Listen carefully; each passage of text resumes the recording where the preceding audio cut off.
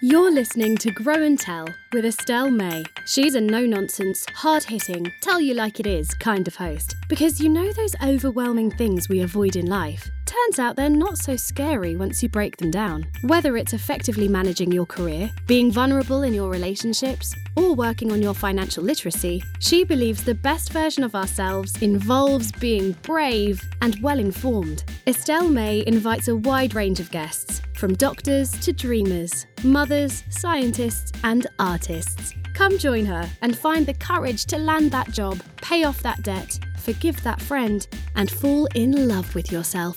If you're looking to laugh, learn, and grow together, you're in the right place. So put on your big girl pants and let's figure this out together. Here's your host, Estelle May.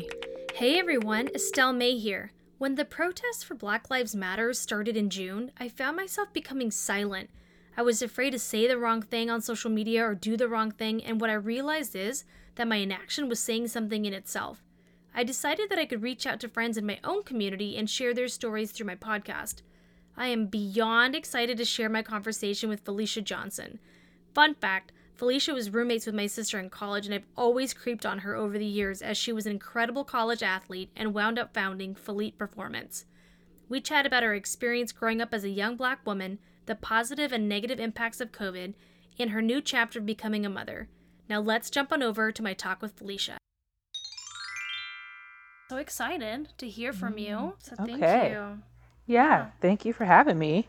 So I guess I'd maybe start with your background. Yeah.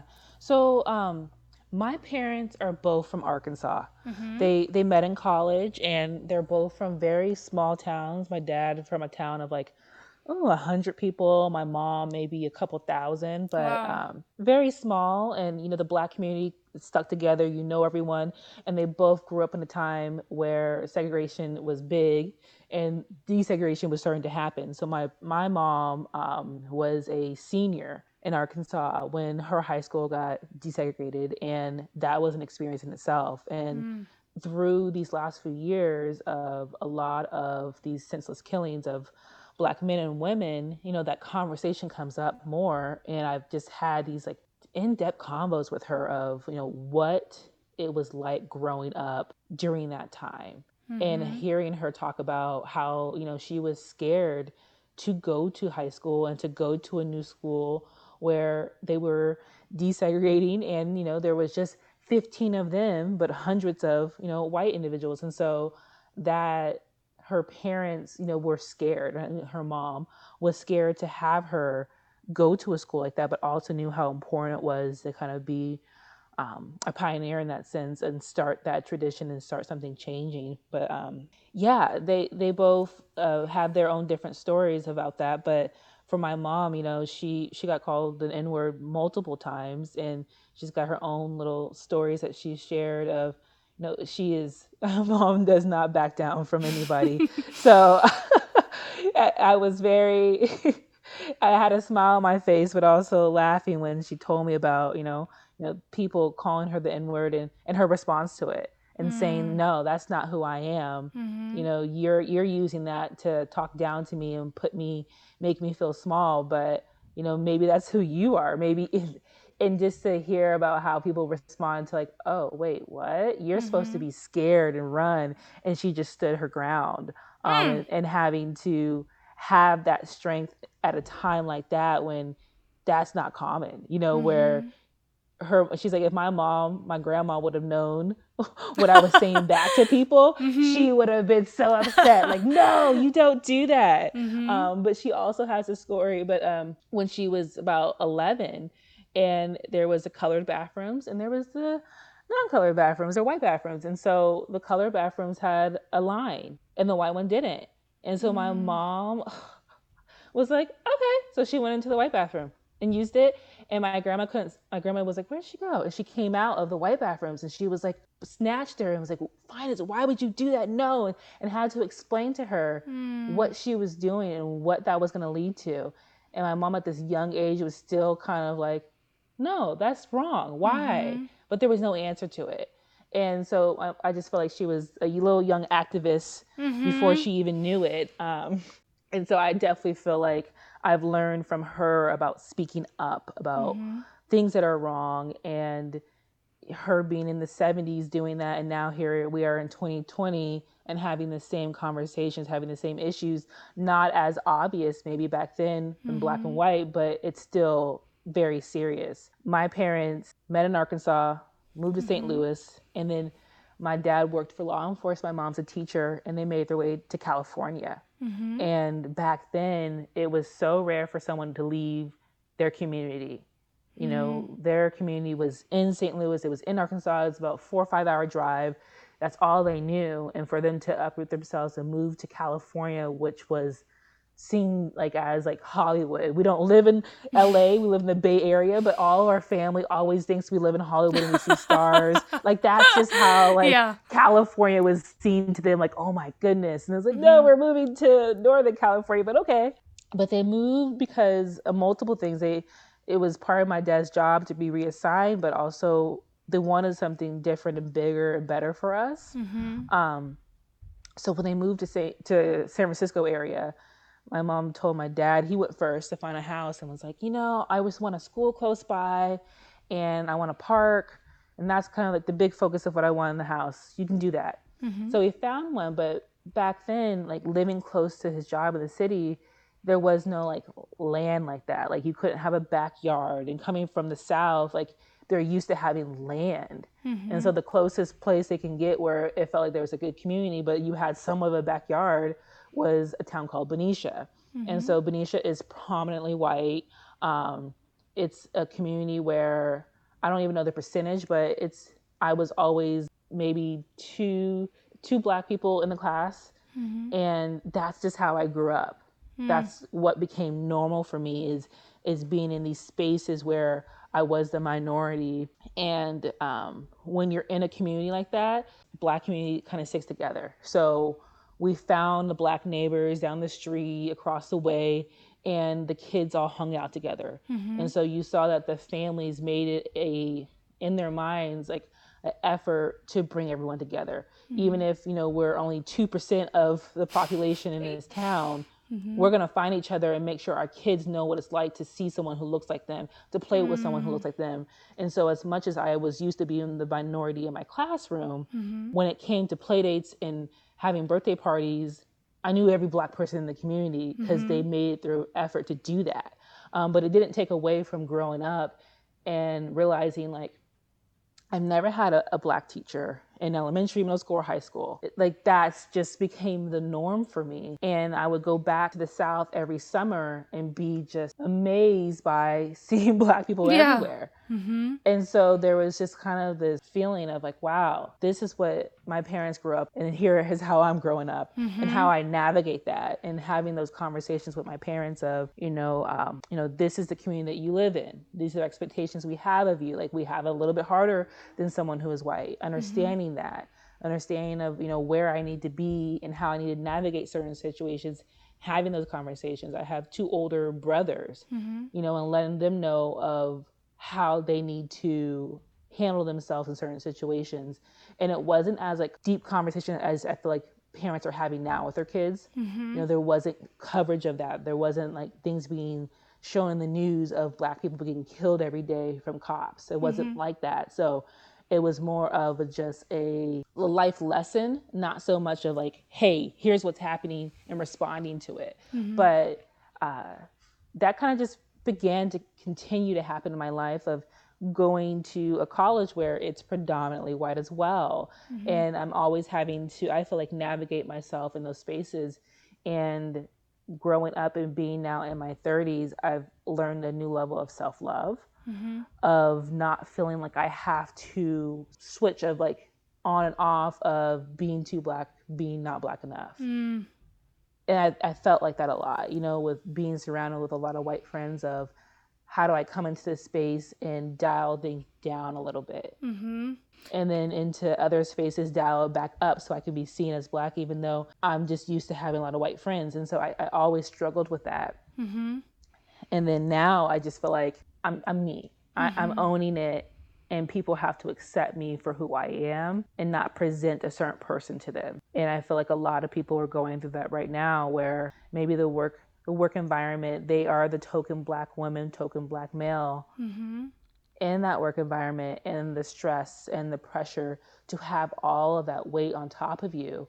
But now with the environment that we're in, a lot of companies are realizing, Black Lives Matter is big, and we hope that it's not just a trend. It is something that these companies take on, not from just a statement, but they actually build upon that and look within their company and how do we hire more Black women and men. And so I see a lot of my friends having to handle this pressure of, being that token Black employee and feeling like they're supposed to have the answers, and their company's coming to them of what can I do next? And that pressure, it's like, whoa, before I need to dial down my Blackness to come into this environment. Now you want me to dial it up and share with you information and how you can fix the environment. And so there is just a lot going on in the world right now. And I'm on maternity leave, so I haven't experienced any of that exact, but I know friends who have. And you're just seeing a lot of people going through a lot of mental stress and wanting to kind of shut things out and like step away from everything, because there is just more pressure than there ever has been on Black society to not just perform, but to have answers and to support and educate. I am processing a lot. Not only do I have a Black daughter coming into this world who has her own obstacles with some special needs and medical things that she's dealing with, but I have a Black husband, and I have a Black brother and a Black dad. And so way before I think about how I can educate my white friends, I'm thinking about how I can save my Black family. And that's a stress in its own. And that's my first obligation is to them. What can I do to make this world better for my daughter in 15, 18, 20 years when she is off into the world on her own? What can I do to help protect my husband, who is, working and out in the community? And so when you see stories of Ahmaud Arbery, like people who are just jogging and getting shot because of who they are and what they look like and suspicion of what they're doing. And so, me and my husband, we go for walks, and we do live in a neighborhood that when we see another Black couple, we're like, oh, yes, there aren't a lot. And that's just the truth. Yeah. It's like, we'll be driving and we're like, is that kind of stalkerish to see where they're going? Where do they live? Like, are they walking from afar, or do they live close by? Can we be friends?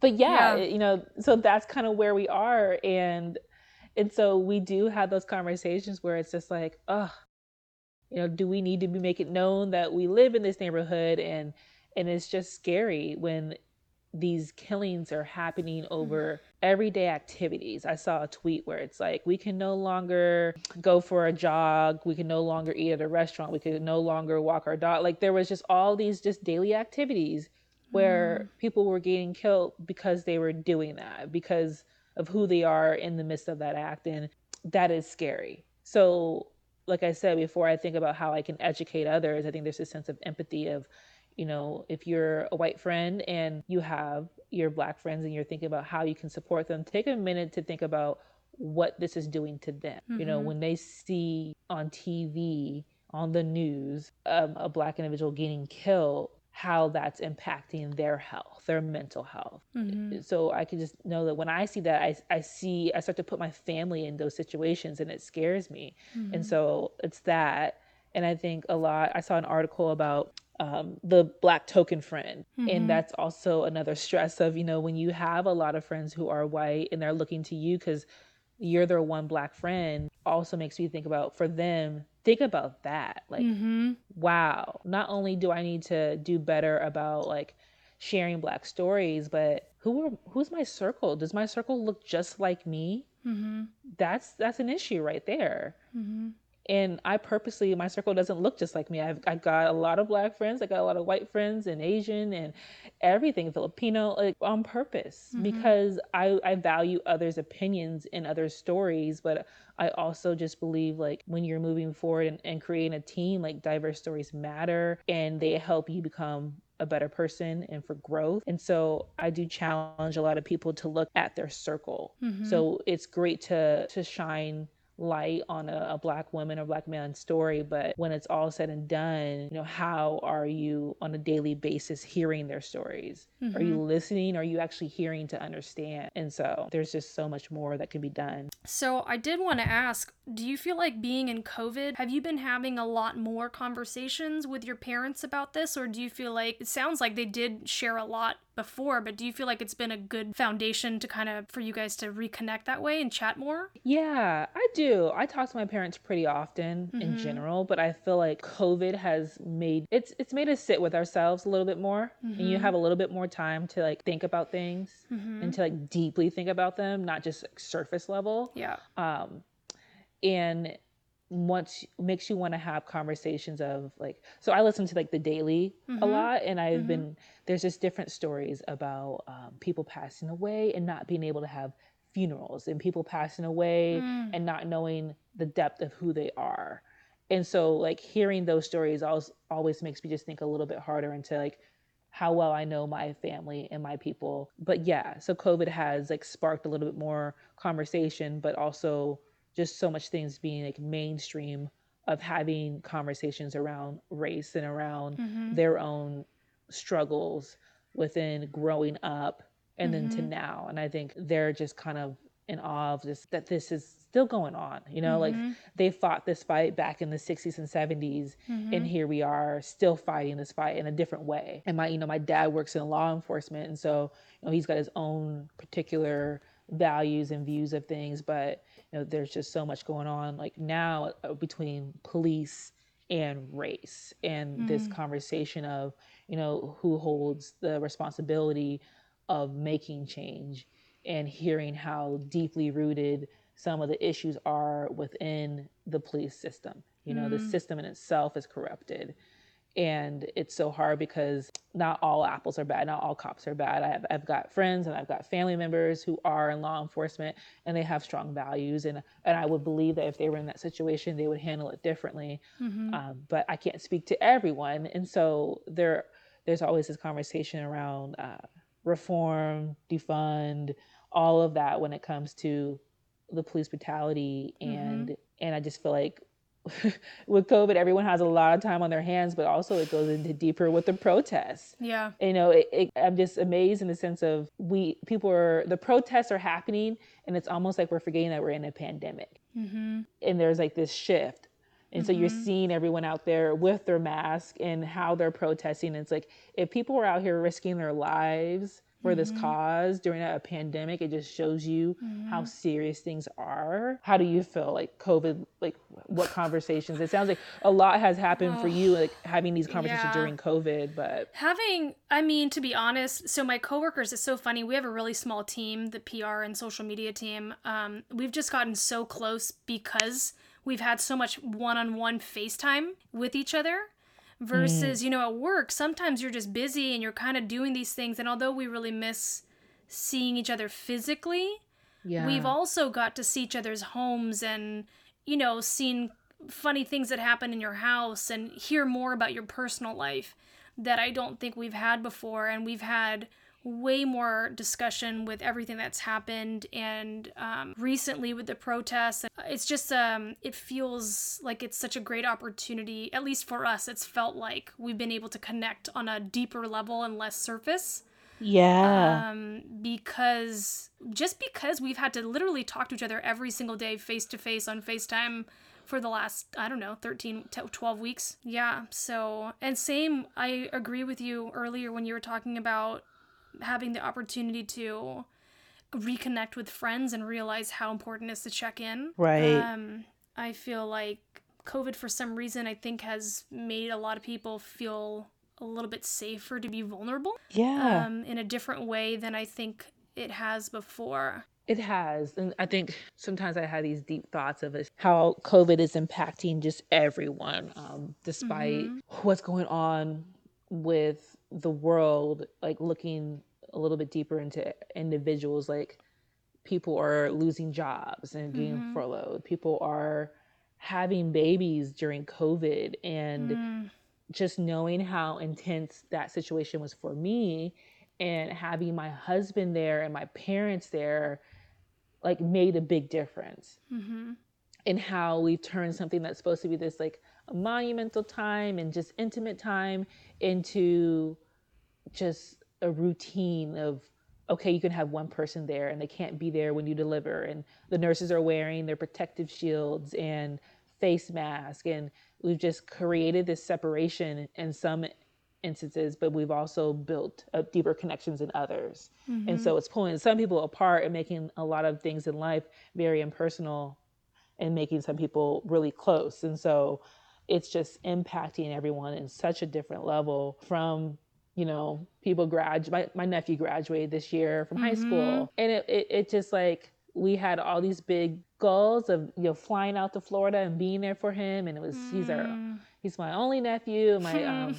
like, yeah. And just not being able to do that. Mm-hmm. And as much as that seems so small, it just felt so big to us. But then Mm-hmm. there's others, like I said, who are losing their jobs or who are having to deal with knowing someone who's sick and can't visit them. Mm-hmm. It's just such an impact and shift on the world. And I feel like coming out of this, a lot of people are going to just move a different way, whether Mm-hmm. it be companies realizing that we can work from home, and what is this 5 days a week shift? Do we need that? Like, Mm-hmm. how can we be a little bit more innovative in how we are working? And, school systems are becoming more creative, and, families are becoming closer and using technology to talk to each other and see each other and just check in. So it is, in some instances, having like a very negative impact on others. Mm-hmm. But I definitely feel like from the year that I've had, sometimes you need to have like a little bit of a breakdown, a little bit of a slap in the Mm-hmm. face to Mm-hmm. grow from. Like, you've got Mm-hmm. to be put on your butt to kind of realize, I don't like it down here.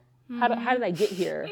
How do I make change? Mm-hmm. And so sometimes we have to be shook a little bit. And so I think 2020 is shaking a lot of people, and I will be interested, and I hope that we all come out of this year stronger and better from it. I think there's something really powerful about everyone having to experience the exact same thing at the same time. You know Yes. what I mean? Because you're not separated by generations. Like, it happened 20 years ago, it happened whatever. It's literally happening to everyone on earth at the same time. And I think there's something just very powerful to have that pause, because my husband and I talk about this all the time. Like, when in our lifetime, hopefully not again, will this ever happen where we've been stuck together for 3 months? He's a military pilot, so he's gone all the time. Mm. And he had just got back from a 6-month deployment, and then we went into quarantine. And I have to look at it, we're very fortunate, neither of us lost our jobs, but as a blessing to have that much time, Yeah. because that's, you don't get that back. You So don't. yeah. But You yeah. know, and like for me, I've been on maternity leave, so I go back to work in like 2 weeks, Mm-hmm. and I kind of was already living the quarantine lifestyle to begin with. Mm-hmm. Like, so it didn't hit me as hard. Yeah. Me and my husband always like kind of joke about this, but like for my daughter being like, she's in the NICU now, she's on the floor, so she's living this hospital life, and Mm-hmm. we've got to be really safe about how we visit her and who we bring into the room and how we wash our hands. So we've been doing that since January. And Mm-hmm. then COVID hit, and it was kind of like, I don't go anywhere else but the hospital to see her. But it Yeah. is nice to know I could go somewhere if I wanted Mm-hmm. to. But it hadn't made such an impact on our lives Mm-hmm. as it had on others. But like you said, like just the fact that we're all going through it together, Mm-hmm. it is quite the experience. And to see how it's impacting everyone in its own unique way, Mm-hmm. whether, like I said, job or for the benefit or helping them out in one way or another. But yeah, I've talked to my nephew, who I thought would be kind of devastated about the whole experience of your senior year. Mm-hmm. And I talked to another senior too that I know that I trained that's also doesn't have a graduation. And they're both just so mature about it of like, what can we do? Mm-hmm. We're all going through it. It's not just me, it's everyone. Mm-hmm. I can't be so upset and feel like, oh, why me? It's like, why all of us? And so Yeah. I was like, wow, I love that that's how you think, because I feel Yeah. like me in high school would have been like devastated, Yeah. end of the world. I don't get my prom. I don't get to run track. And he's just like, Yeah. there's bigger things going on. And I was like, yes, I love that you're taking it this way. So Yeah. Well, I also feel like everyone's kind of gone through phases in COVID. There was the freak out kind of hoarding phase at the beginning everyone had. Yes. and then there's the, people were really bored, and then you just get into a routine. And it's your new normal, and it's pretty amazing how fast we can adapt. To a different lifestyle. I'm in Virginia and I go to the store and everyone has a mask on, and I remember looking around thinking, who would have thought 6 months ago that it was so normal? I'm looking for the hand sanitizer around, I'm looking for my mask, it's in my purse. It's just a new way of life. It is. To add on to that, going into the hospital, it used to be if you were wearing a mask, it meant you were sick or some sort. And so you were trying to protect yourself. And so they didn't want you to really wear them because it made you like a target. It's like, if you need to wear a mask, you should stay home. And now it's like the norm, you should wear a mask. And I was leaving my daughter's room and heading out to the parking lot, and I forgot to put my mask on. And the way people were looking at me was like, I don't know. I kept looking do I have food on my face? And I was like, oh my gosh, my mask is not on. But I was getting these looks oh, does she not know?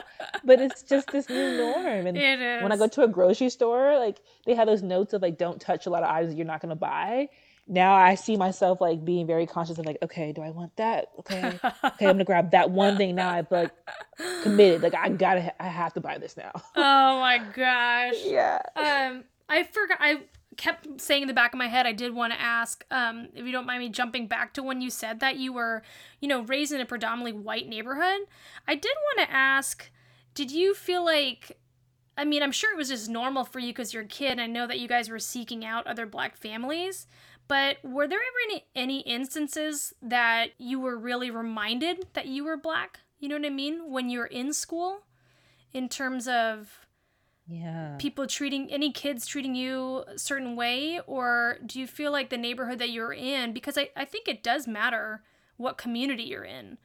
Some people might be fortunate to be in a community where, maybe there's a lot of different ethnicities, but it sounds, anyway, I don't know where I'm going, but I just wanted to know if there were any times where you kind of felt singled out. Yeah, and I would say that would probably, for me, was elementary school. Mm-hmm. Elementary school was when I kind of realized oh, okay, I am different. There is a shift in how I have to move, but I had kids make comments about my hair. And, why is your hair like that? And that created my own insecurity of loving my hair, but also just understanding my hair doesn't look like theirs. It doesn't get as straight as theirs. And I have to work with it a little differently. And people are noticing that I am different. Mm-hmm. But outside of that, I was lucky enough that I did receive a lot of love in the community that I was in. Mm-hmm. They did accept us. And those moments, I did feel maybe from there not being other Black kids as boys, there wasn't a lot of crossover. I didn't feel the white boys that I was beautiful. Mm-hmm. I felt I had to, if I had a crush on someone, it had to be the Black boy. And that didn't cross over. There wasn't oh, this white boy has a crush on Felicia. Mm-hmm. You didn't see that. Mm-hmm. It was kind of people stayed in their place and not it didn't make it so vocal where it was oh, I can't like you because you're Black, but it just, that shift kind of happened. And as I got older, I feel I realized that more and more that there wasn't that crossover. But by middle school and high school, I felt it became a little bit more the norm of Black and white interracial love. And but the community I was in, thankfully enough, I did not feel singled out, but I definitely didn't feel I always belonged. Yeah. Such a different experience from your mom's stories, huh? Yeah. Very much. In her stories, she was singled out. It was no, we don't like you because of your color of your skin. Yeah. That wasn't said to me growing up, but I just felt there was something missing. I didn't feel I was always welcomed.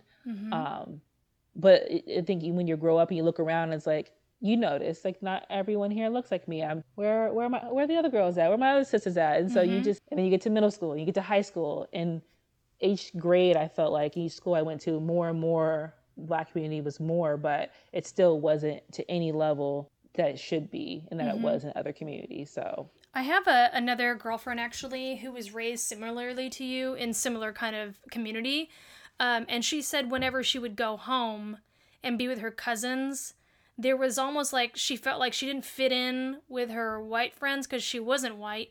And then she'd go home and they'd make fun of her because she wasn't really black. But she looked, you know what I mean? Like she yeah. didn't act like the black kids that she would go home to.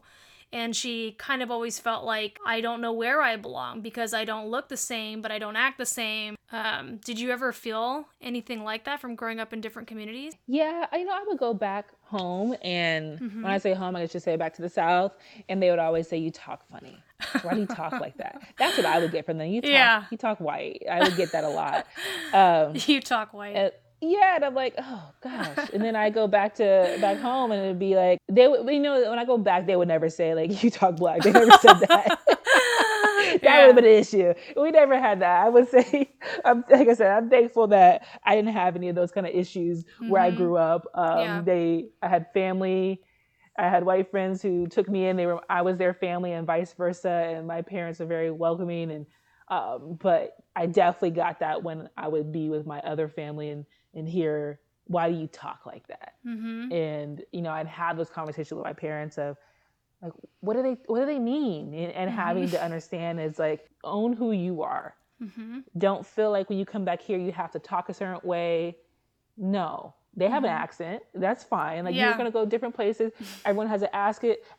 Everyone has a little slang to what words they might use depending on where they live, and that is it. And so I feel like I kind of definitely went to my parents to kind of understand what they meant, because they lived that life too, of like growing up in the South and then moving to California, and this cultural change, not just based on the color of your skin, but just based on where you are. And so I had to lean on them and get that confidence of like, no, you continue to don't go back and try to change how you talk and how you write and who you are. You are beautiful the way you are. And but I definitely understand what she's saying. And, not really fitting either place. Or not feeling like that. But I also will say, I know earlier we were talking about being in our 20s and how things have really changed. But man, if there's one thing about being in my 30s, is just, I feel like there's this sense of freedom, or almost this, I don't know, just being so comfortable where you really just don't care anymore.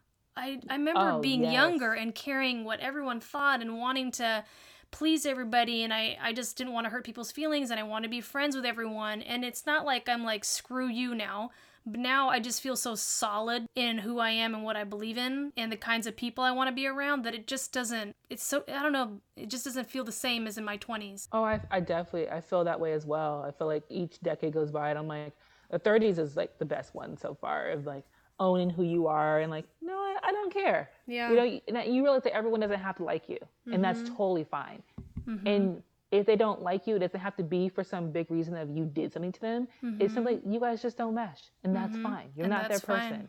Yeah, and like coming to peace with that. It's like, oh, but I remember growing up, just in general, you kind of have that insecurity of being a young girl. I think no matter who you are, we all go through that, of the peer pressure and wanting to fit in. But I had like a family member say, I went to the South and I was outside, it's super hot, and I got a little darker. And like, oh, and they made a joke. They're like, oh, you look a little darker. And I was like, is that bad?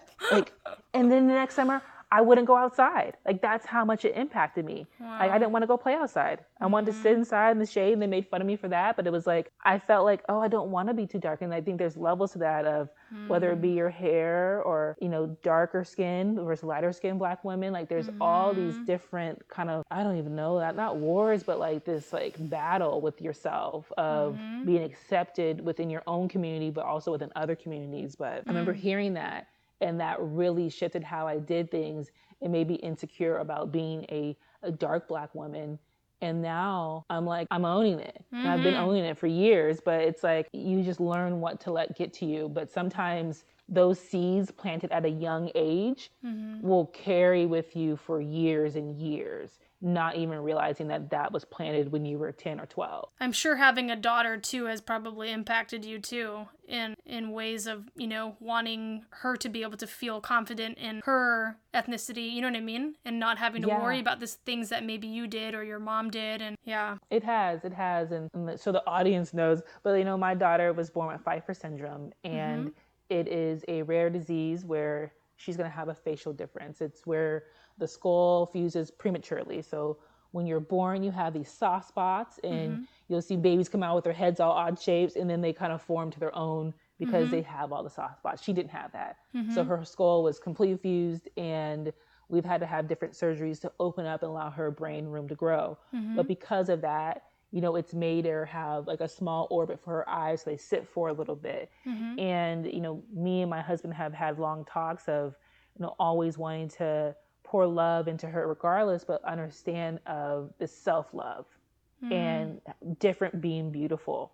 We're all different and unique in our own ways, whether it be our skin, whether it be our hair, whether it be our culture, we're all different. And we want her to know that different doesn't make you less than, And so we all have our differences, and some are easier seen than others. But like you said, it's just made me even more want to reinforce this sense of self-love and know as a young Black woman what I went through, and wanting to have those talks with her early on, so she has someone to go to during those times. And so she's not looking around and like not vocalizing that, because I didn't vocalize all the time some of the insecurities and some of the things that I was going through. And maybe if I did, I wouldn't have had them for so long. I wouldn't have been dealing with those like inner demons for so long. And so, when you become a parent, it just heightens kind of what your childhood was like, and what you want to change and how you want to live your life. But then when you add on, having a child who's like has their own special needs, it just takes it to another level. And so a lot of my inspiration lately is sharing her story and allowing others to be educated on what she's going through, because at the end of the day, she's going to be a young Black woman with, a disability, a special need, and that creates its own obstacles in life. And so I want to give her all the tools that she will need early on to get through it, but also to always know that she's so loved and just so appreciated and so valued. And I think that's a lot about what we're saying when we say Black Lives Matter. It's like, we are valued, we are respected, we are loved, we deserve all of that, and we're not receiving it. Not that, this life doesn't matter. No, it's that the Black life right now is under attack. Why is it under attack compared to other lives? So, I know that people listening, if they want to learn more about you or follow you, is your Instagram the best place for listeners to do that? Yeah. My Instagram, Falesha11, Falesha. That's my Instagram. And I do my best to, I share my daughter, I share myself, and I like to talk. So I do a lot of little IGTV episodes. I feel like sometimes writing, it has its own power, but like seeing someone's face and voice and hearing their voice, it kind of delivers a message in a different way. So I do speak there, and I have a blog where I talk about, my journey as a mom with my daughter, and I intend on adding more stories about like lifestyle stories and what it is like to be a Black woman in America right now, to be a mother in America right now, to have a daughter with her own like medical complex needs. And so those are two great ways. The website is FaleshaJohnson.com. So I am so happy that we got to reconnect. Me too. Hi, friend. Thank you so much for sharing your time with me today. Did you find value in this episode? I would really appreciate it if you would rank and review it on Apple Podcasts, as it helps so much with ranking and visibility. And do you know someone who needs to listen to this episode? Simply click on the episode on whatever app you're on and click the share button and text, email, or share it on social media with them. Wherever you are in the world, right now, I'm sending you all of my love and hope that you're happy, healthy, and well. Much love, Estelle May.